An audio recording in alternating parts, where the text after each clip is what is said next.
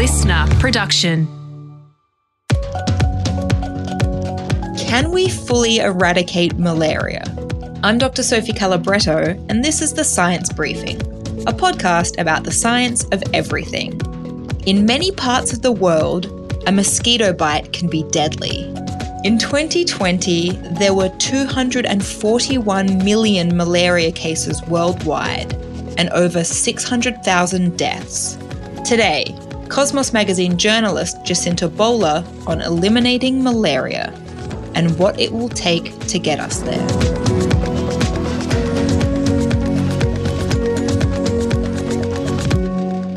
So Jacinta, before we jump into how we're tracking globally when it comes to eliminating malaria, can we step back for a second? What do we need to know about this disease? So the main thing most people might already know is that malaria is transmitted to humans from mosquitoes. So someone is bitten by an infected mosquito and can catch the disease. But mosquitoes are just the carrier. In fact, it's the parasites in the mosquitoes which cause malaria. These are called Plasmodium parasites, and they're really good at infecting people. And these parasites have been around for ages. By some estimates, they've been around as long as the dinosaurs. Okay, that's actually insane. Now, I want to get a sense of what the malaria situation is like across the globe in 2022. Where has malaria been eradicated? I mean, we don't really hear much about it here in Australia. So the eradication of malaria around the globe is quite patchy. Mm-hmm. These parasites have been around for a long time, but it wasn't until 1955 when the World Health Organization started taking strides to eradicate the disease. And the programs that they introduced to do this were quite successful in some areas. So even before, the United States was considered malaria-free from 1951. Okay. Europe has been malaria-free since 1975. Australia eradicated malaria in 1981. And only last year, in 2021, China received a malaria-free certification from the WHO. So these are just a few places that have eliminated the disease. But there's still a large number of countries around the globe experiencing rising malaria numbers. So which countries are still on the front lines when it comes to malaria? So in Africa, in 2020, it was home to 95% of malaria cases and 96% of malaria deaths. Whoa. Also, countries like South Africa, Thailand, and the Dominican Republic are still reporting cases, but they are getting closer to eradicating it. Papua New Guinea was doing quite well. It was able to bring down its cases up until 2014. But after that, numbers started rising again. In 2019, they reported almost 650,000 cases. I actually spoke to someone from PNG. Her name is Hare Haro. Hare lives in Port Moresby in Papua New Guinea. And she says that when she was growing up, malaria was something that came up all the time. I think when I was much younger, I thought that it was just part of life. But as I grew older, I started realizing that it could become scary because people could actually die from having malaria if they didn't get treatment on time. Hare herself has actually had malaria a number of times. The worst one for me would have been when I was, I think, 17 or 18. I was sick for about a week.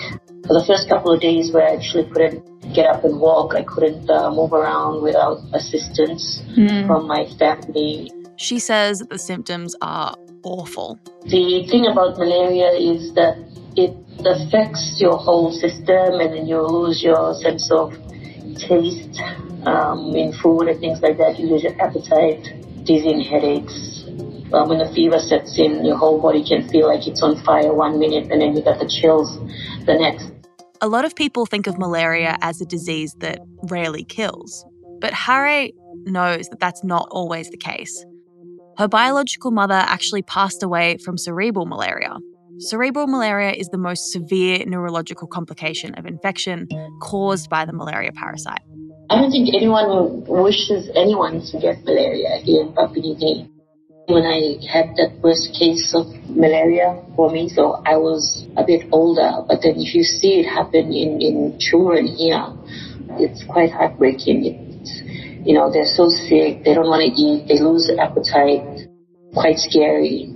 And if you don't bring the fevers down quickly enough, it can lead to complications. Jacinta, that's truly horrifying. Looking at what the answers are here, what sort of defences do we have against malaria in 2022? The thing about malaria is that there isn't one single tool to prevent it. You have to combine a bunch of different tools. So for one, you have your basic defences. These are things like mosquito bed nets. These are nets over your bed that are insect treated, so they have sprays on them to stop mosquitoes going near it. There's also indoor sprays, which are sprayed inside the home to be able to stop mosquitoes going in there. Also, anti-malarial drugs. This includes a tablet that you can take if you've contracted the disease. And then there's contact tracing too. So like with COVID, you can actually check who got malaria and how to prevent the spread. Mm-hmm. Then you have more clinical treatments and preventions. There are a number of vaccines. One is created by GlaxoSmithKline, a big pharma company, and it was just given permission last year by the WHO to be used in Africa. But another vaccine by a team at Oxford University has built on this and created something that they say is more effective and can be manufactured at a larger scale. There's also prophylaxis treatments for kids. So these are anti-malarials given after malaria, so once the kids have recovered. This stops kids getting another, more deadly bout of malaria, and a study found that this leads to a 70% drop in hospital readmissions and deaths. And bigger picture stuff, there are public health campaigns to encourage people to go to the doctor when they're sick and get treatment. Now, when I spoke to Hare, she said in places like PNG, not everyone is getting access to the treatment that they need. It's not equally distributed. There have been campaigns around that. There were, when the introduction of new drugs came about, that is still hard for people in villages to access. And why is that the case? Why are the people who actually need these treatments and defences the most not actually getting them? This is a really complex issue, but to be brief, it's mostly people in PNG cities who have access to the treatment. Areas further out don't have as much access, and the villages are really remote and only accessible by limited means. There's also not a lot of doctors there. There might be healers, but not necessarily people who have access to these treatments. In Hare's opinion, she thinks the government and organisations like the WHO are doing the best they can, not only to roll out these treatments and preventions, but also to educate people on why they're necessary. But she also says it's one thing for the government to roll them out and another for the community to take them on board. Unfortunate to say that a lot of people still prefer traditional herbs and healing options rather than going to a clinic to get treatment. And most times people are hesitant to do that too, simply because those clinics outside the hospital are already full with people and they don't want to go in and sit there and wait. There is another thing I want to talk about now. There's a good case study also in Southeast Asia, another of Australia's neighbours, and it's shown how strong campaigns, preventions and treatment can bring malaria numbers down. And that's in a place called Timor Island. Okay, so what do we need to know about Timor Island and how they've handled malaria? So Timor Island actually has two countries that share the island, Timor-Leste and a part of Indonesia called West Timor. So according to the WHO, Timor Island was one of the high malaria endemic areas well into the 1990s. Mm-hmm. Around this time, Timor-Leste was actually reporting more malaria cases than West Timor. But in recent years, the situation has flipped, with Timor-Leste really revving up its efforts to eradicate the disease. Right, so what happened here? I mean, why did we see a flip in the number of malaria cases between these two places? There are a few factors at play here. One, Timor-Leste became independent in 2002. This meant that they had more support to be able to pump money and resources into strategies to get rid of malaria. From there, they set up a national malaria control program and rolled out a number of strategies. This included basics like distributing insecticidal nets, so those mosquito covers over people's beds I was talking about before, indoor residual spraying, so spraying insecticides inside people's homes, and then also larval source management to prevent mosquitoes from breeding.